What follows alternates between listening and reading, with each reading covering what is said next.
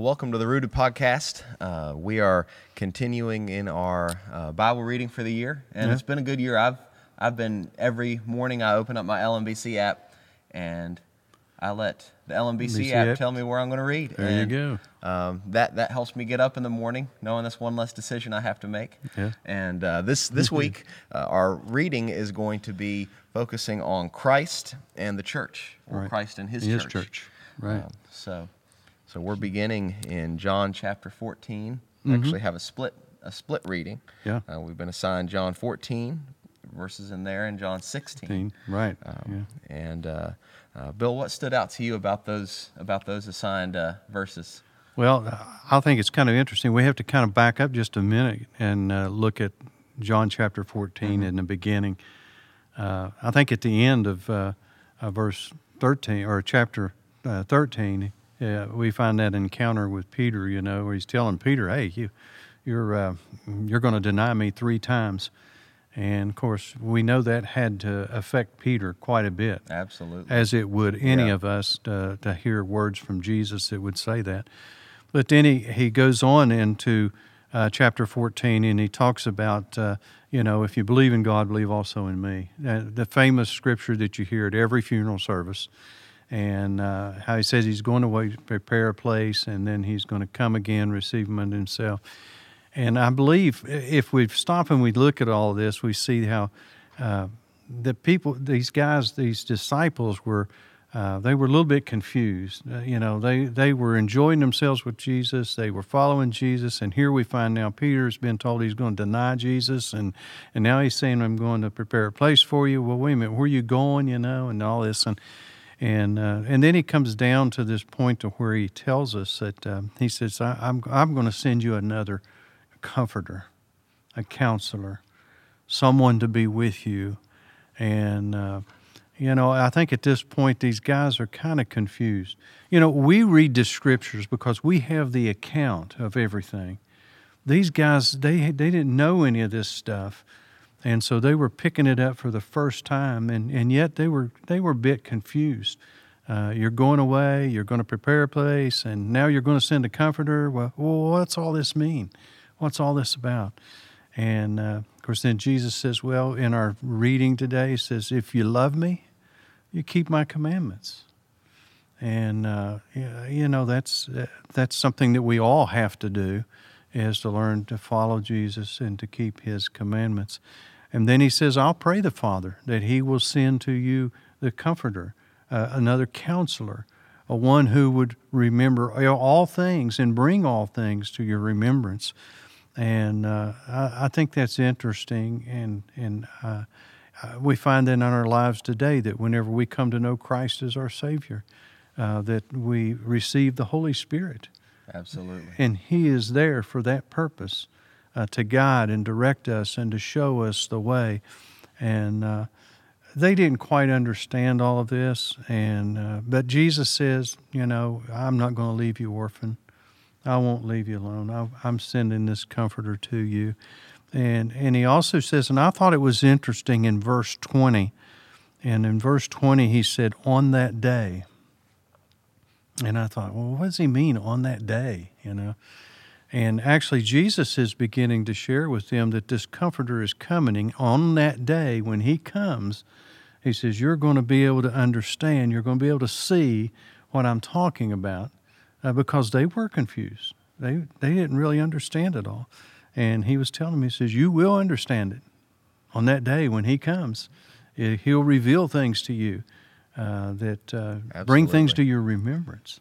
Yeah. And that day was the day of Pentecost. Yeah, the day when the of Holy Pentecost, Spirit came. right. That was a day that many of the Jewish scholars did not see coming. When they thought of the day and the day of the Lord, they were thinking of the day when the Messiah would come and again establish his kingdom.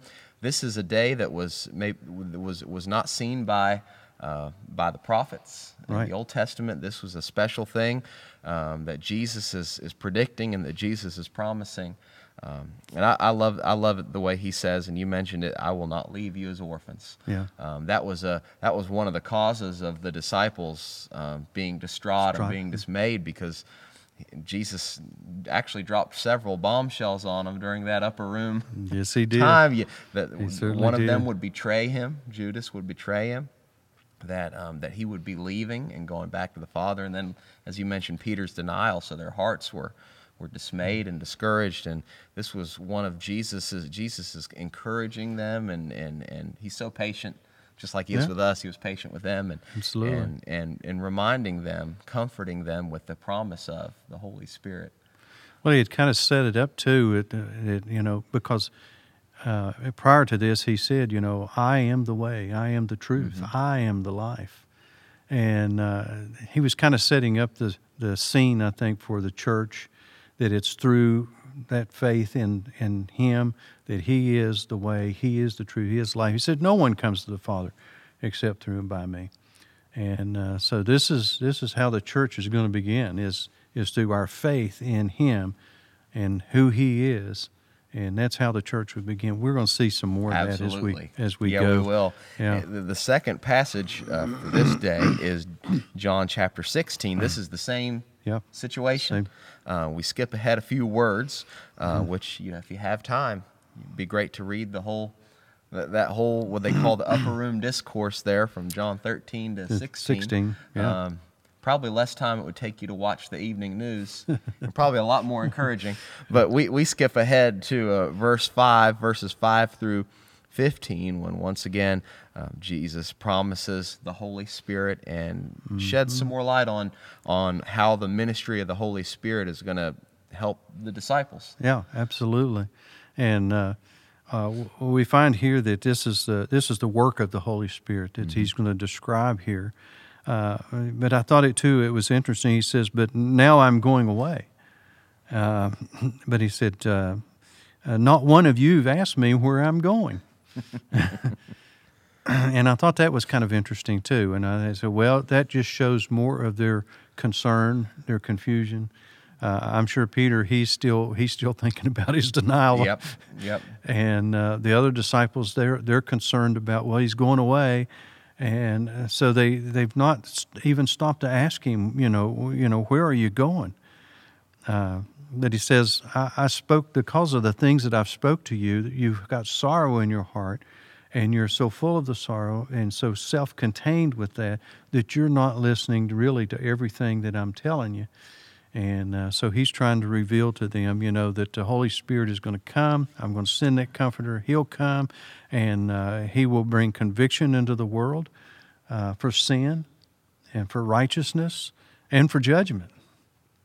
And absolutely, that's what the Holy Spirit does, isn't it? He sure does. When he comes into our life, we find that we're convicted of our sins, and then we find that we are drawn to righteousness, and yet there's judgment in our lives. And so he also, beginning in verse 12, he gives the promise that when the Spirit comes, he calls him the Spirit of truth. Yeah. He will guide you into all truth. And we see that played out in two different ways. There's the ministry of the Holy Spirit in the life of the believer, who guides us into the truth as he illumines our minds as we read God's Word. He also brought to the remembrance of the apostles, the disciples, the words that Jesus said. And just reading this in John is a fulfillment of the promise that Jesus made, because John faithfully, through the power of the Holy Spirit, recorded what Jesus said in this upper room right here. Yeah. So. Yeah, isn't it amazing how the Holy Spirit works in our lives? It is. And I think out of the Trinity, the Holy Spirit's the one that we know least amount of, and it's so sad that we don't spend more time thinking and reading and studying about the Holy Spirit and about what He does, and He's a main part of all of our faith. Absolutely. And we need to understand that. So our next reading. Then he jumps over to Matthew, I think. Matthew 16, and these are all, as we were talking before filming here, they're shorter passages, but they're incredibly powerful. Yeah. And Matthew 16 is, I guess you could say, a bedrock passage when it comes to what we know about the church, what we know about Christ's church. And yeah. And it's interesting. When we get to Matthew 16, we're talking about we're going to look at Peter's confession. I mean, here we just got through talking about Peter's going to deny Jesus, Yep. and which he did. But then we find that also there was some salvation to that, that Jesus brought. But here we find that Peter makes a great confession. He does. He really talks about who the Messiah is. We find Jesus is going into Caesarea Philippi with his disciples, and of course he come to this place to where they're offering all these sacrifices to these idols, the pan god and all this, and right there in front of that wall of place where they're offering these sacrifices, Jesus stops them and says, "Hey, guys, who do men say that I am?" There are quite a few answers, too. Yeah. Some say John the Baptist, others say Elijah, others Jeremiah or one of the prophets. So it's a reminder that even while God in the flesh was walking the earth, people still didn't recognize him for who he was. Absolutely. But Peter nails it, though. Oh, yeah, he does. He nails it. When Jesus turns to Peter and says, "But who do you say that I am?" Simon Peter replied, "You're the Christ, Son of the living God." Absolutely. He got it right. Yeah, he got it right. Well, and then Jesus told him, he says, "Well, flesh and blood hadn't revealed it to you, Yep. but it was the Father which is in heaven." And then you think about now, we just got through talking about the Holy Spirit and the work of the Holy Spirit. Well, that's what the work of the Holy Spirit is going to do. Yep. Whenever that Jesus is crucified, buried, and resurrected and ascended back to heaven, the Holy Spirit then comes onto the scene, and he's the one who reveals these things to us.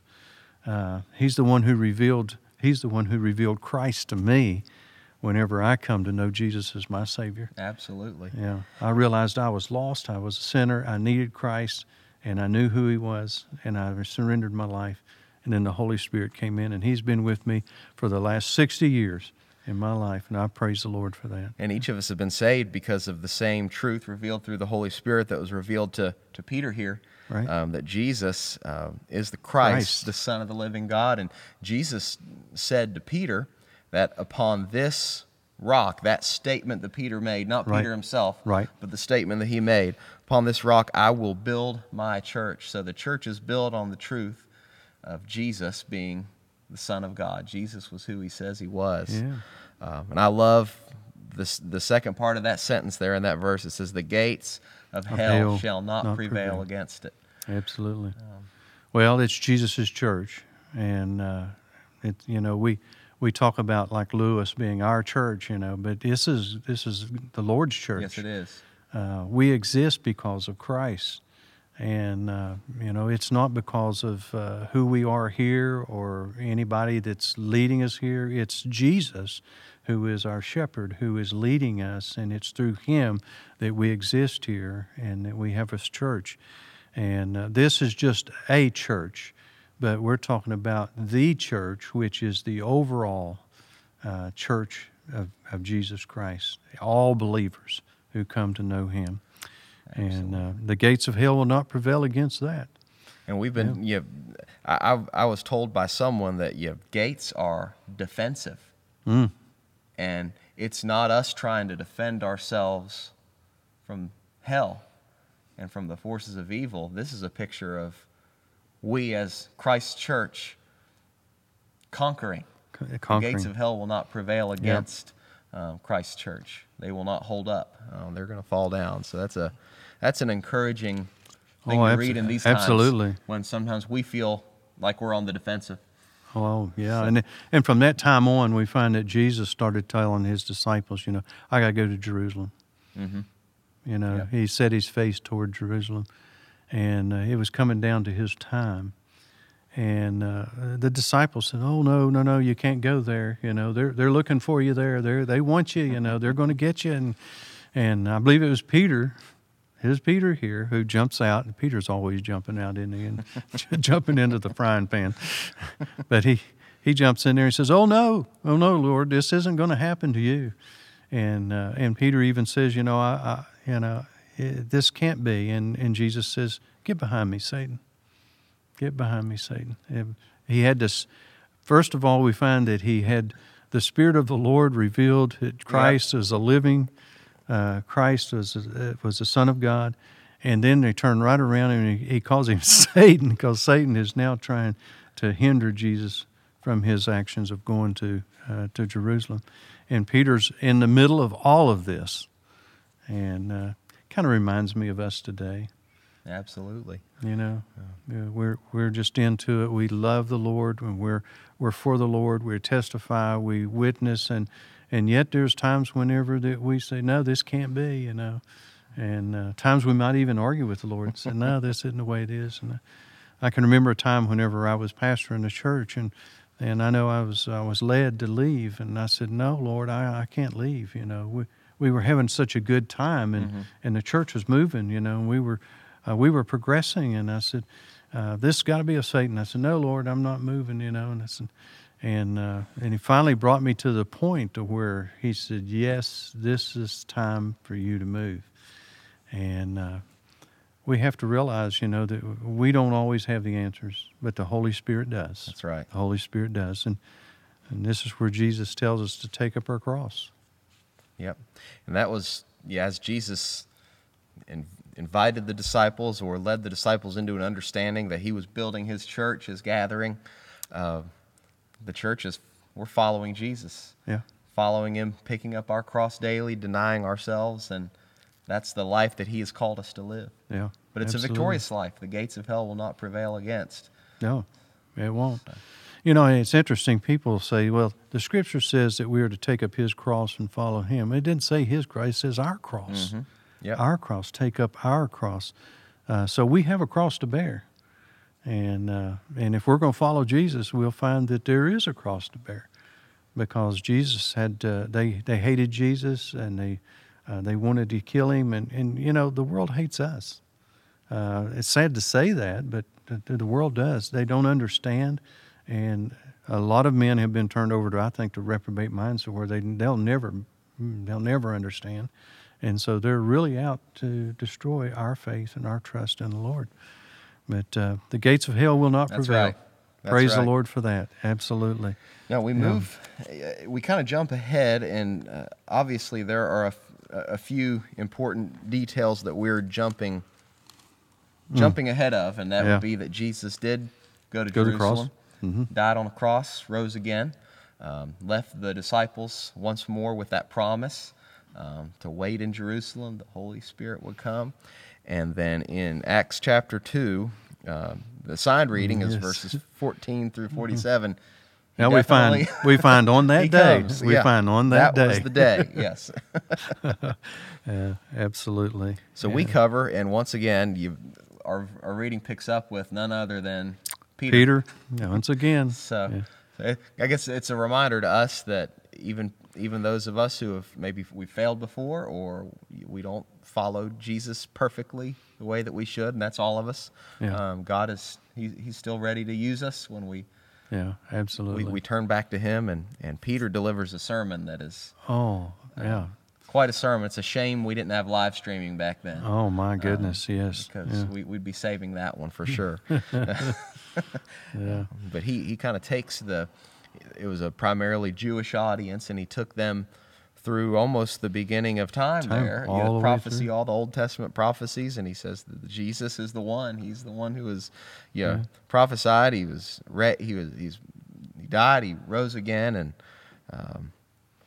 he didn't mince many words. No, and you know, this had to be through the Holy Spirit. Mm-hmm. I mean, Peter was an unlearned man. He was a fisherman. I mean, he wasn't educated in all this stuff. Yeah. So where did he pick up all of this? Well, the Holy Spirit revealed all the things which he needed to know in order to do the sermon that was needed for that day. And Peter surrendered to that and allowed the Holy Spirit to direct him. And what a powerful sermon it was. We could go through it, but you just need to read it. Absolutely. You need to read it, and you need to take your time when you go through it and listen to the Holy Spirit direct your mind and your heart through what Peter is sharing, because that's what happened to the Jews. They heard the message and everything, and their hearts were pricked. Their hearts were convicted. Yes. The Holy Spirit was moving in that situation, and it pricked their hearts. And matter of fact, it even says, "Brothers, what can we do? What can we do here?" And we see that they were called to repentance. Yep. And it's interesting. This is the birth of the church. That's the birth And of the church. the church was born through the power of the Holy Spirit, the preaching of the gospel, and the salvation of people. And it says 3,000 were added to the church on that day. So the church grew from 120 who were there in that upper room in Acts 1 to about 3,120. Yeah. And you see the fruit of a church that is, even though it was a new church, a church that is relying on the power of the Holy Spirit and preaching the gospel. You see in verses 42 through 47 this beautiful picture of the church and what church can be and what it should be, where they're together. They take care of one another. It says that they're sharing their possessions. A lot of them had traveled to Jerusalem for those Jewish holidays, so they didn't. They only had a little bit of food, a little bit of clothing. They weren't set up to live for weeks and months on end. So everyone was taking care of each other in love. It's interesting how they didn't want to leave. No. They didn't want to leave. Matter of fact, we find this this became a little bit of a problem for them. Yeah. Which we can see later on down the road. They had to scatter. But you're absolutely right, that they loved one another. They experienced that movement of the Holy Spirit in their lives, and it changed their lives completely. And they loved one another, and they cared for one another, and they was taking care of one. And you compare that to church today, That's what we should be doing. We should be caring for the brothers and sisters in Christ. And I've always said, being a member of the church, knowing Christ, and being a part of the family of God, there's a benefit to that. Absolutely. I mean, if you'll read the Scripture, you'll find he's all the time talking about, pray for the brethren, love the brethren, care for the brethren. He's not talking about the world. We think we got to go out and we got to minister to the whole world by providing for them everything that they need in life. No, we're to provide the gospel to them, but the brethren, the church, is the ones we are to care for. There's a benefit to being saved, a benefit for being a Christ follower. And we see that throughout the Scripture. Not that we should ignore those who are who are lost, but we ignore the fact that they have needs, but their greatest need is Jesus Christ. Yes. And that's our call, is to present to them Jesus Christ as our Savior. Yeah. So we see the church growing, and then, as you mentioned, that a growing church that can lead to some areas that need to be addressed and maybe need to be smoothed over. And the next reading comes from 1 Corinthians chapter 12, and this was a response to a church that was maybe, to put it gently, not functioning as it should. Probably some other things that could be said about the church in Corinth. Maybe they could be said about a lot of us, though, as Christians. Absolutely. But there was some misunderstanding. There was some fighting and disagreement over whose spiritual gifts given by the Holy Spirit, were more important and more worthy of honor. And 1 Corinthians chapter 12 addresses that and kind of paints a picture, right, of what the church is. Yeah. Absolutely. It he talks about the differing gifts. He said, going back to the fact that the church has now begun, and the people didn't want to leave each other there in Jerusalem. They loved each other. And this was the beginning of church. And they had all things in common, they said. But the interesting thing was that as church grows and as it gets bigger and as more people come in, we find that then there's ideas that come in. And that's what's going on right here in 1 Corinthians. For sure. In this church, there are so many ideas and so many differing ideas. And they were thinking, my gift's better than your gift, and God's blessed me more than He's blessed you. No. And we find that Paul tells them, he said, listen, he said, there are many different gifts. But he says it's the same Lord. Yep. It's the same Lord who is blessing in each one of these gifts. Brother Matt has a great gift for working with the teens and with the college kids and stuff, and it's a gift that I don't have, but he has, And I honor that gift. I think it's wonderful, and I praise the Lord for that. And I pray for Brother Matt. Pray for you, my brother. I appreciate it. Yeah, Thank you. because that's a wonderful gift, and we need that gift in the church. But we have many differing gifts, but he also compares that to the body. Yes, That, yes. the body is many different parts. You know, we got many fingers, we got toes, and we got feet, we got hands, and they all don't all do the same thing. No, they don't. But they're important. And I have circled every time the word one and the word many is mentioned, because the Apostle Paul is demonstrating that there's one body, but there are so many. And I took an anatomy class in high school, but the number has long since left me. But there are a certain number of bones that every human body has, and an X number of muscles that every human body has, and all the intricacies of the human body, but how every component of the human body is so important. And it's a reminder here that even maybe areas of service within the church that don't get as much recognition just by nature of the kind of service it is just as vitally important. Absolutely. Yeah, I know a lot of our church members who are involved in the media ministry. Now, the media ministry is a ministry that you don't notice unless something goes wrong. That doesn't work right. But how important of it, especially during the pandemic, we learned how important are those men and women who work in our media ministry. Our church was able to continue to get the gospel out because of them. Yeah, absolutely. Absolutely. Yeah, there's a lot of diversities of gifts, but it's the same Lord that works in every one of them. Yeah, and so we thank the Lord for that. And we see that here at Lewis. We see that there are a lot of differing gifts here. And this church is blessed. I mean, we do have people we got singers, we've got musicians, we've got we've got the media ministry, we got the office staff. I mean, we don't often think of, there's people back here who are working behind the scenes, to keep all this stuff going and everything. I mean, we've got so many ministries and so many gifts of people who are working to bring all of this together, and it all comes together here in the church on Sundays and Wednesdays and throughout the week in our small groups. And it's just an amazing atmosphere that we have here.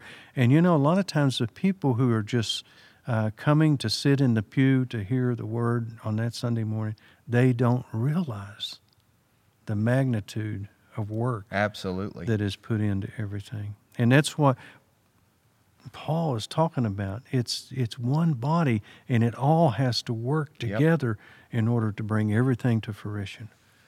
And we're reminded that in verse 27, that's you, plural. That's not a you, individual. That's as we come together and gather. You are the body of Christ. So this is not a country club. This is not people who come together for social action and social change.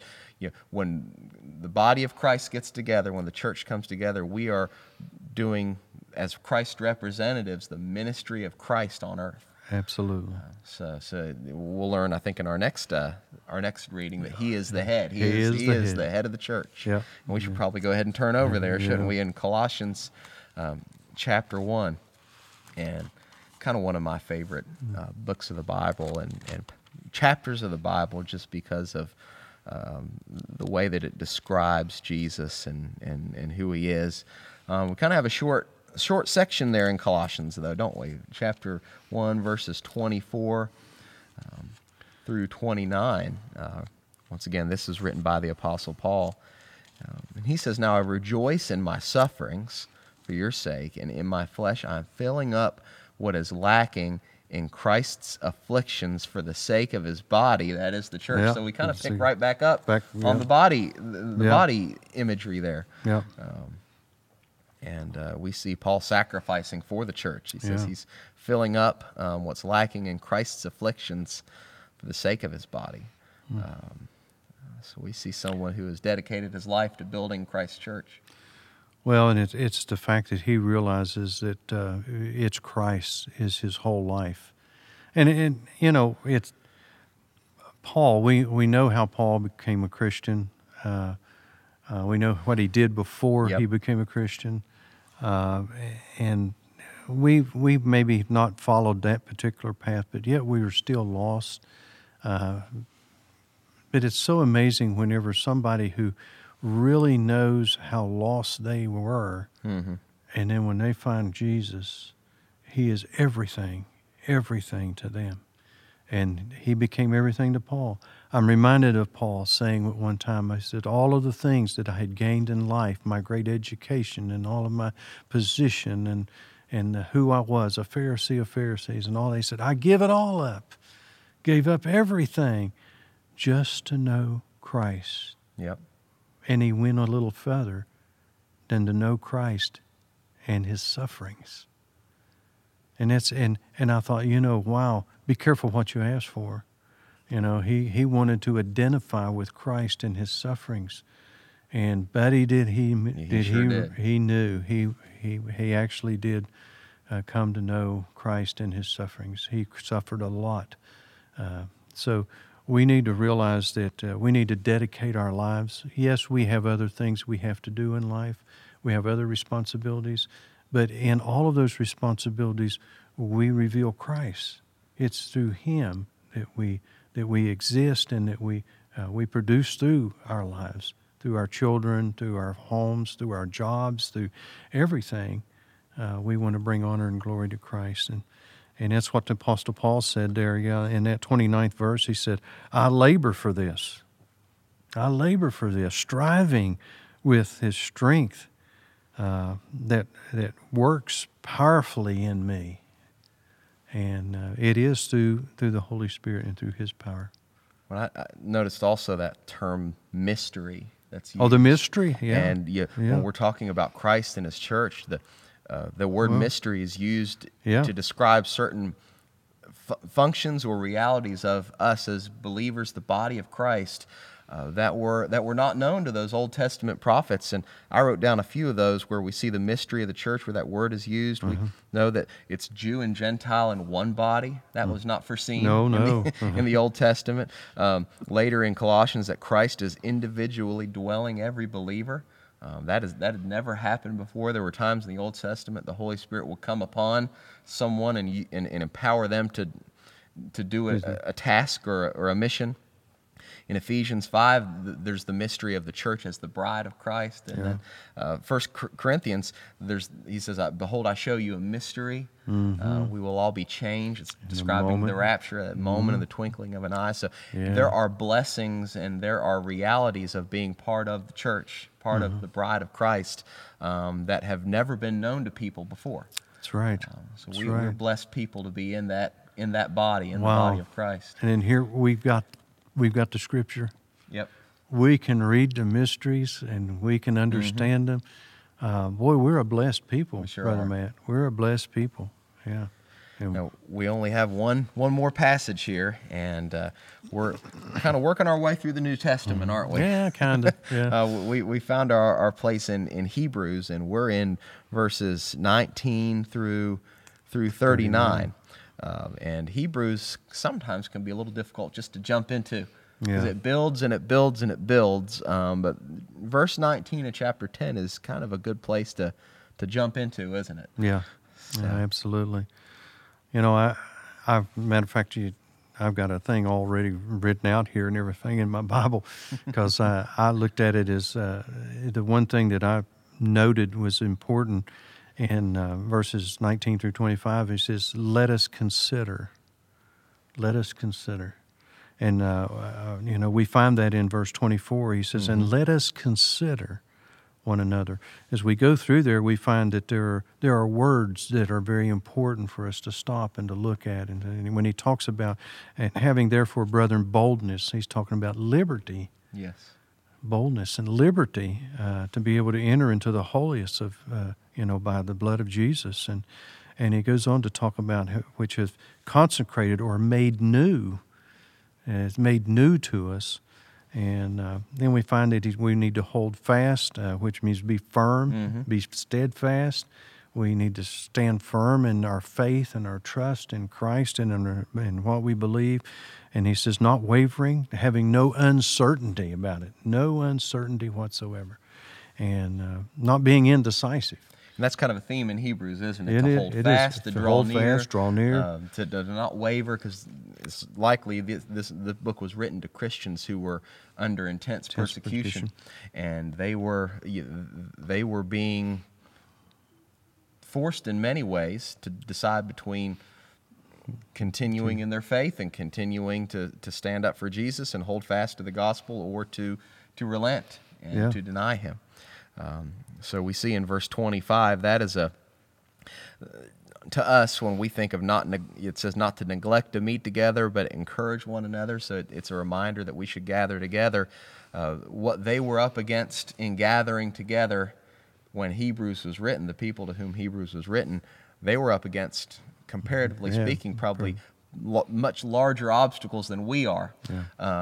Yet they continued to faithfully meet together, even under threat of persecution. It's a reminder how important it is for us to gather together as the body of Christ. Well, you stay close to the fire, you stay warm, and you stay on fire. And that's right.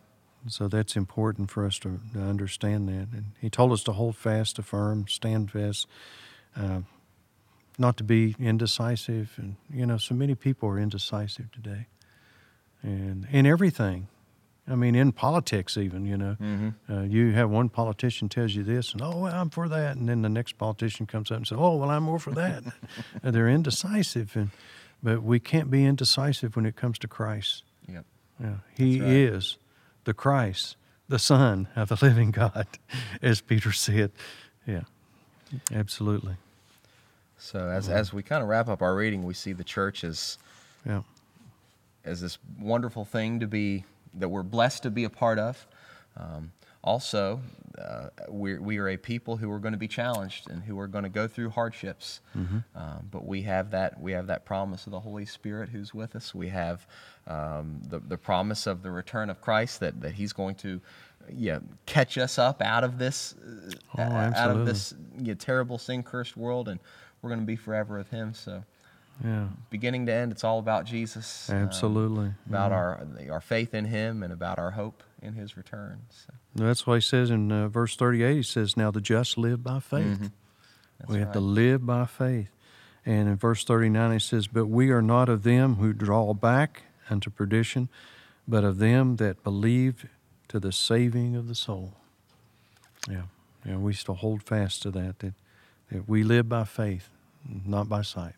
That really is a good verse to end on, isn't it? Because you compare that to Tuesday's reading, where we're told the gates of hell will not prevail against the church, and then we're reminded here that we're not the ones who shrink back. Nope. The book has been written.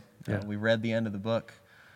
We win? We win through Christ. Through Christ. Through Christ. So, absolutely. So I hope you've enjoyed the time where we get to discuss this reading, but the most important thing is that each day this week that you join us being in the Word and reading these passages and applying them to your life. So once again, thank you for joining us on the Rooted Podcast.